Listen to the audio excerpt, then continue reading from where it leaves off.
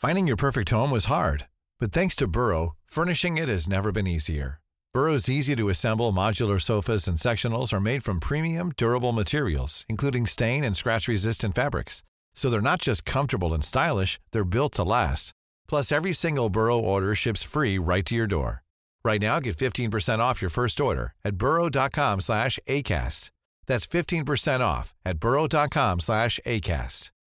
Introducing Wondersuite from Bluehost.com. Website creation is hard, but now with Bluehost, you can answer a few simple questions about your business and get a unique WordPress website or store right away. From there, you can customize your design, colors, and content. And Bluehost automatically helps you get found in search engines like Google and Bing. From step-by-step guidance to suggested plugins, Bluehost makes WordPress wonderful for everyone. Go to bluehost.com/wondersuite.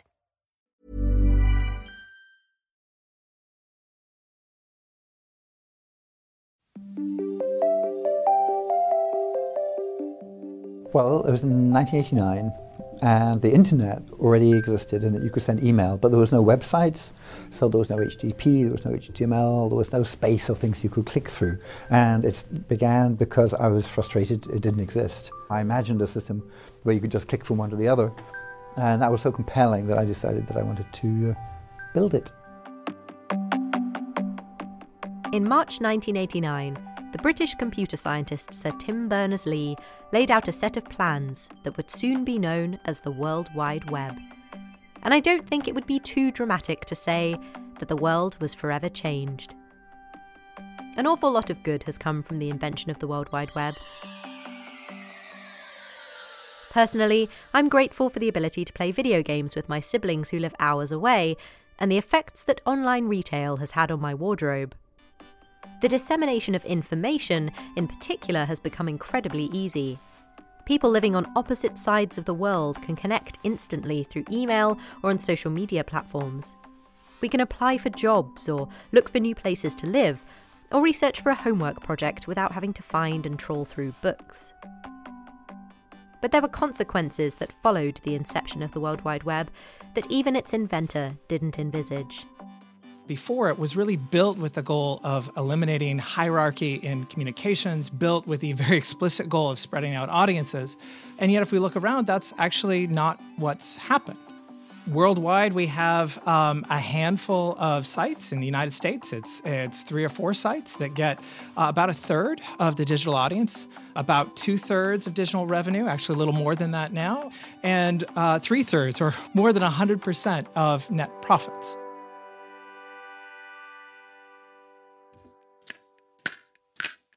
Yes, a wealth of information is now more readily available, but the source and validity of that information has changed. And the World Wide Web as it currently stands is dominated by a few big names. Google is grabbing headlines once again today with its $1.65 billion U.S. buy-up of YouTube. Facebook has bought the mobile messaging service WhatsApp for $19 billion in cash and stock. Instagram, a company with only 13 employees, bought today by Facebook for $1 billion. Google is buying DeepMind, an artificial intelligence company, for an unknown amount of money. But some think that the World Wide Web has had a negative effect on the traditional news industry and perhaps even our access to a fair democracy. Tonight, after more than a year under fire for how it delivers information to users, Facebook CEO Mark Zuckerberg announcing what he's calling a major change to your newsfeed. Here's what you can expect to see. More posts, photos, and videos from your friends and family. That means less content from businesses, brands, and fewer news articles, too. So how did we get here? How did we reach a point where tech firms like Facebook and Google determined our habits when it comes to reading the news? The internet is part of a broader shift going all the way back in the United States to cable that takes the audience of broadcast news and print and increasingly shifts that onto entertainment. I'm Jordan Erica Weber, and this week I chat to the author of a new book that examines the negative effects of the kind of economy that rules online and whether there's anything we can do to retake the news. This is Chips with Everything. We've kept you waiting as well, I think, so it's only fair. Well, I think that's fair play. Sorry again about the mix-up this morning. No, please don't worry about it. I hear you have a baby on the way. Is that right? We do. Yes, my wife and I are expecting our... Matthew Hindman is a professor of media and public affairs at Georgetown University in Washington, D.C. My wife is fond of saying that my two babies are arriving within a few weeks of each other, so... He is also the author of a new book, The Internet Trap: How the Digital Economy Builds Monopolies and Undermines Democracy. I think the biggest takeaway from the book is to understand how every single part of online advantage seems over and over again to benefit the sites and the firms that are already the biggest. Can we talk a little bit more about those companies that dominate then? In the US, you said it was maybe 3 or 4 sites. Can you tell us who they are? Google, Facebook, Amazon, and within specific categories of content, you see other winners. Like for online video, of course, it's firms like Netflix. For like short form communication, it's Twitter. So these are all very familiar household names. To understand the concept of personalized content, let's turn to the classic example, Netflix. So Netflix started out as a DVD by mail company, and they realized one of their core business concerns was figuring out how to get people to keep subscribing.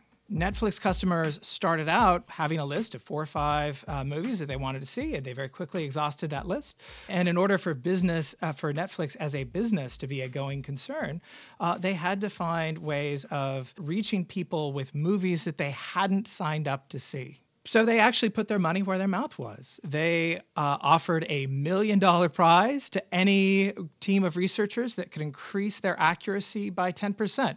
So ultimately, this prize, after 2 years, was won by a team of researchers at AT&T Research Labs. What we've seen over time is that this algorithm is the core of Netflix's current business model. So what did we learn from the Netflix prize? The most important part of the Netflix prize was what's called singular value decomposition, which is a fancy way of saying that the computers looked at all these different people and all these different movies and found categories of movies and categories of people that mapped onto each other. But ultimately, what we end up with is a way of distilling the correlation amongst thousands and thousands of different items and millions of different people that we've never been able to see. And that ends up being really powerful for figuring out what people want and what they're going to do. At one point in the book, Matt says that in some ways, recommending news is like recommending movies, which I thought sounded a bit too catchy to be true. It is, in fact, quite true. Well, it turns out that the algorithms, if they have enough data, work pretty much the same way. The challenge with news is that it is, and now wait for it, right? The news is, by definition, new. So the challenge with news is that you often don't have the data that you would need or want to give good personalized recommendations. So in order for news recommendation systems to work well, at least some types of news recommendation systems to work well, you need more and more data for them to work effectively. So what Google News ended up doing is starting off by just recommending for new users whatever was popular. So because entertainment news is the most popular category of content, everyone who shows up on Google News for the first time gets recommended entertainment content.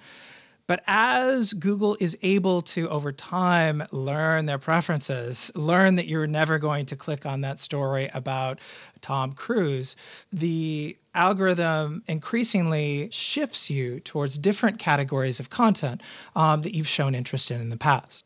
So you say that Facebook and Google have created this kind of duopoly that has dwarfed traditional news organizations. But can we really blame big tech for the failure of traditional news? What have they actually done to it? I think it is true that when we look around the digital ecosystem, what we see is that Google and Facebook get the vast majority of the revenue and nearly all of the profit, with firms like Amazon accounting for much of the rest. In some sense, that isn't their fault. That's just the way that digital audiences work. Newspapers in particular have long thought that they are more important in people's media diet than they actually are. And so any talk about somehow skimming revenue from Google or Facebook is just going to result in Google and Facebook dropping news altogether. Google and Facebook are important to news, but news is not important to Google or Facebook. It's not a large portion of the content that they show, and it's not a profit center for them. It's not a good chunk of their revenue.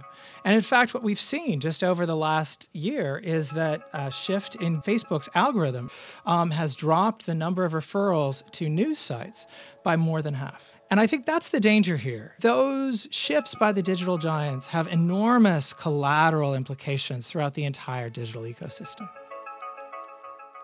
I think that the challenge that we face today is that these digital firms are the least regulated large industries that we have ever had in modern history. In order to sustain the health of the economy and democracy more broadly, we need to find ways of making sure that these firms' choices serve the public good. As tempting as it might be to blame these giants of the tech world for all of the woes suffered by traditional news, there are other factors at play. The federal government starts rolling back net neutrality rules today. The Republican-led Federal Communications Commission voted to repeal the Obama-era regulations in December. There are regulatory issues like those around net neutrality.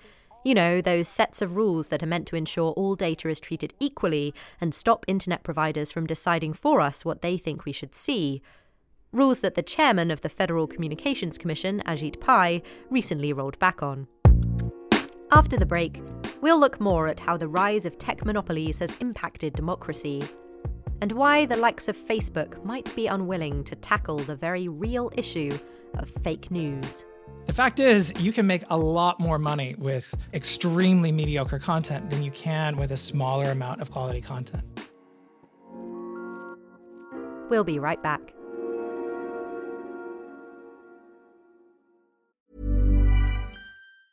Getting engaged is a moment worth cherishing. A one-of-a-kind ring that you design at Blue Nile can help your love sparkle. Just choose your diamond and setting. When you've found the one, you'll get it delivered right to your door. Finding the right engagement ring can be nerve-wracking. At Blue Nile, you'll have the expert guidance needed and a diamond guarantee that ensures you're getting the highest quality at the best price. Cherish all of life's moments and save up to 30% at BlueNile.com. That's BlueNile.com. Ryan Reynolds here from Mint Mobile. With the price of just about everything going up during inflation, we thought we'd bring our prices down. So to help us, we brought in a reverse auctioneer, which is apparently a thing. Mint Mobile Unlimited Premium Wireless. How to get 30, 30, bit to get 30, bit to get 20, 20, 20, bit to get 20, 20, bit to get 15, 15, 15, 15, just $15 a month? Sold! Give it a try at mintmobile.com/switch. $45 up front for 3 months plus taxes and fees. Promo rate for new customers for limited time. Unlimited more than 40 gigabytes per month. Slows full terms at mintmobile.com.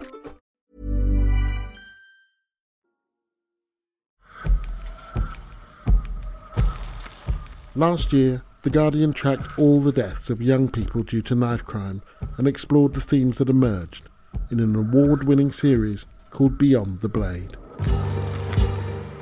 Why are they carrying a knife in an area where they know people, but they feel like they have to acquit themselves from other people? We saw many people suffering, but we also saw many fighting back. We've got to start looking at how we talk and how we generalise and how we categorise just ordinary people that are poorer than other people or people who don't have as much as other people. For this new series, journalists from The Guardian travelled to Bristol, Birmingham and Croydon in South London to listen to some of those people. Society tends to look down at young people once they've made a wrong choice, and what we're saying by that is that we're writing them off.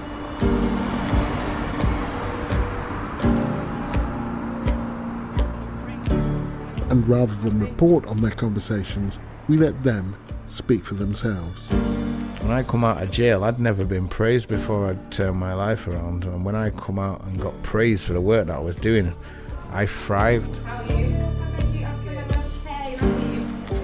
That gap needs to be built up a bit sooner, you know, as opposed to just waiting to hear from me, because I'm waiting to hear from the next generation as well. So we're all waiting and there's no like action happening. If families are fractured, that has an impact on a young person. If a father and a mother get divorced, that has an impact on our young people. And I think the only way they know how to make people sit up and say, listen, there's a real problem going on here, is by violence.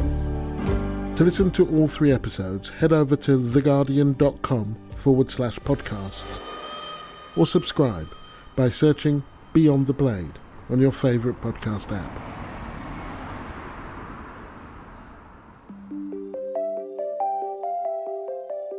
Welcome back to Chips with Everything. I'm Jordan Erica Webber.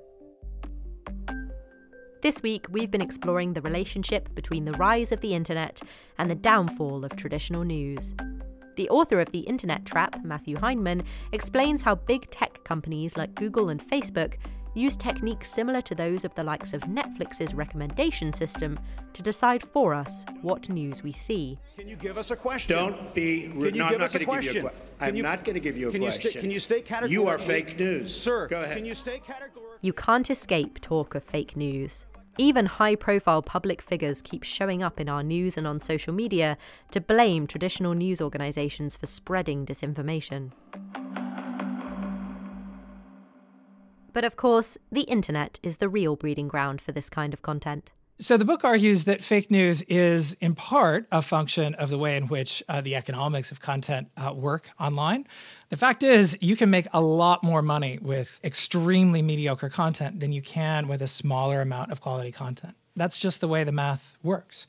And so it's no surprise that if we look at how the ecosystem has changed, we've seen an enormous audience shift to what's sometimes called clickbait, things that are very low effort but titillating or sensational. Fake news online, though, is part of a broader system.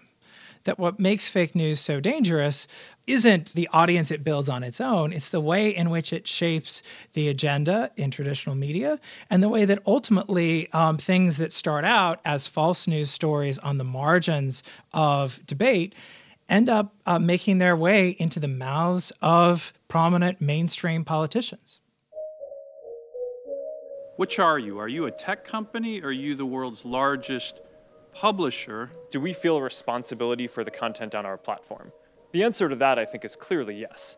But I don't think that that's incompatible with fundamentally at our core being a technology company where the main thing that we do is have engineers and build products.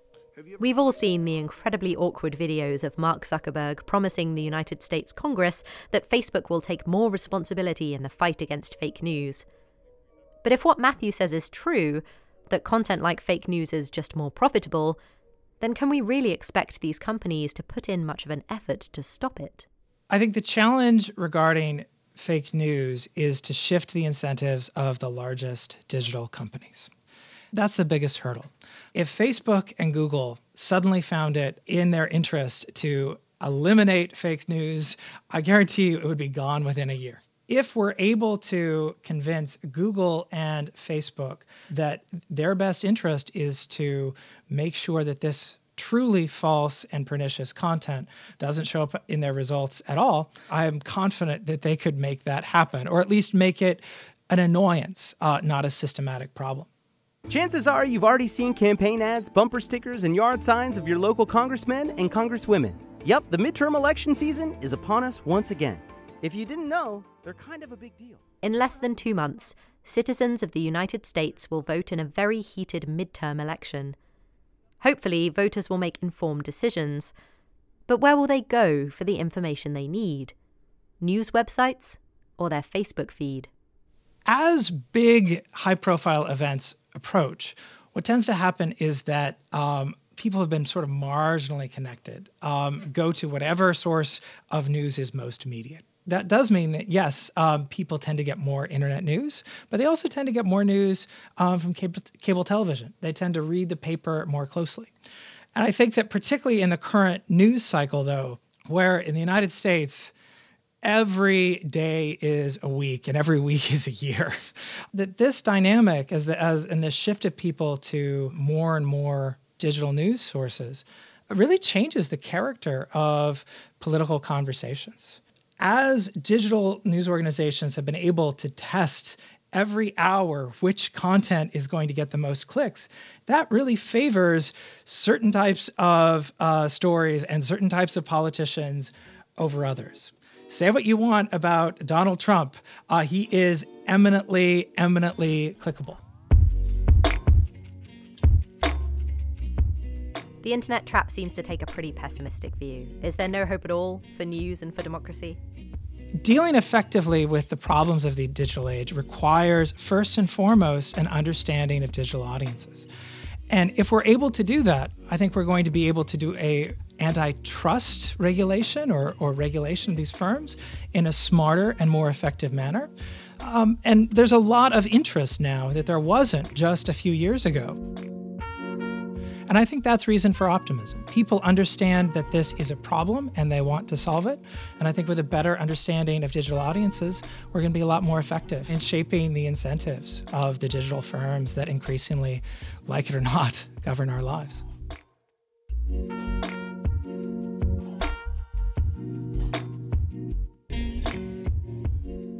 I'd like to thank Dr. Matthew Hindman for joining me this week. You can find a link to his book on this week's episode description on the Guardian website. For any questions or queries, especially if you're the lovely man we bumped into on the train last week, email us at chipspodcast@theguardian.com.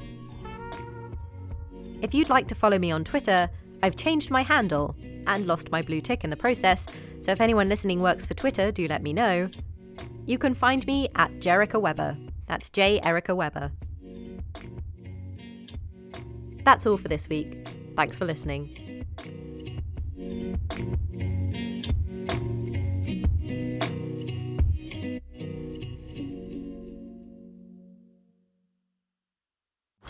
For more great podcasts from The Guardian, just go to theguardian.com/podcasts.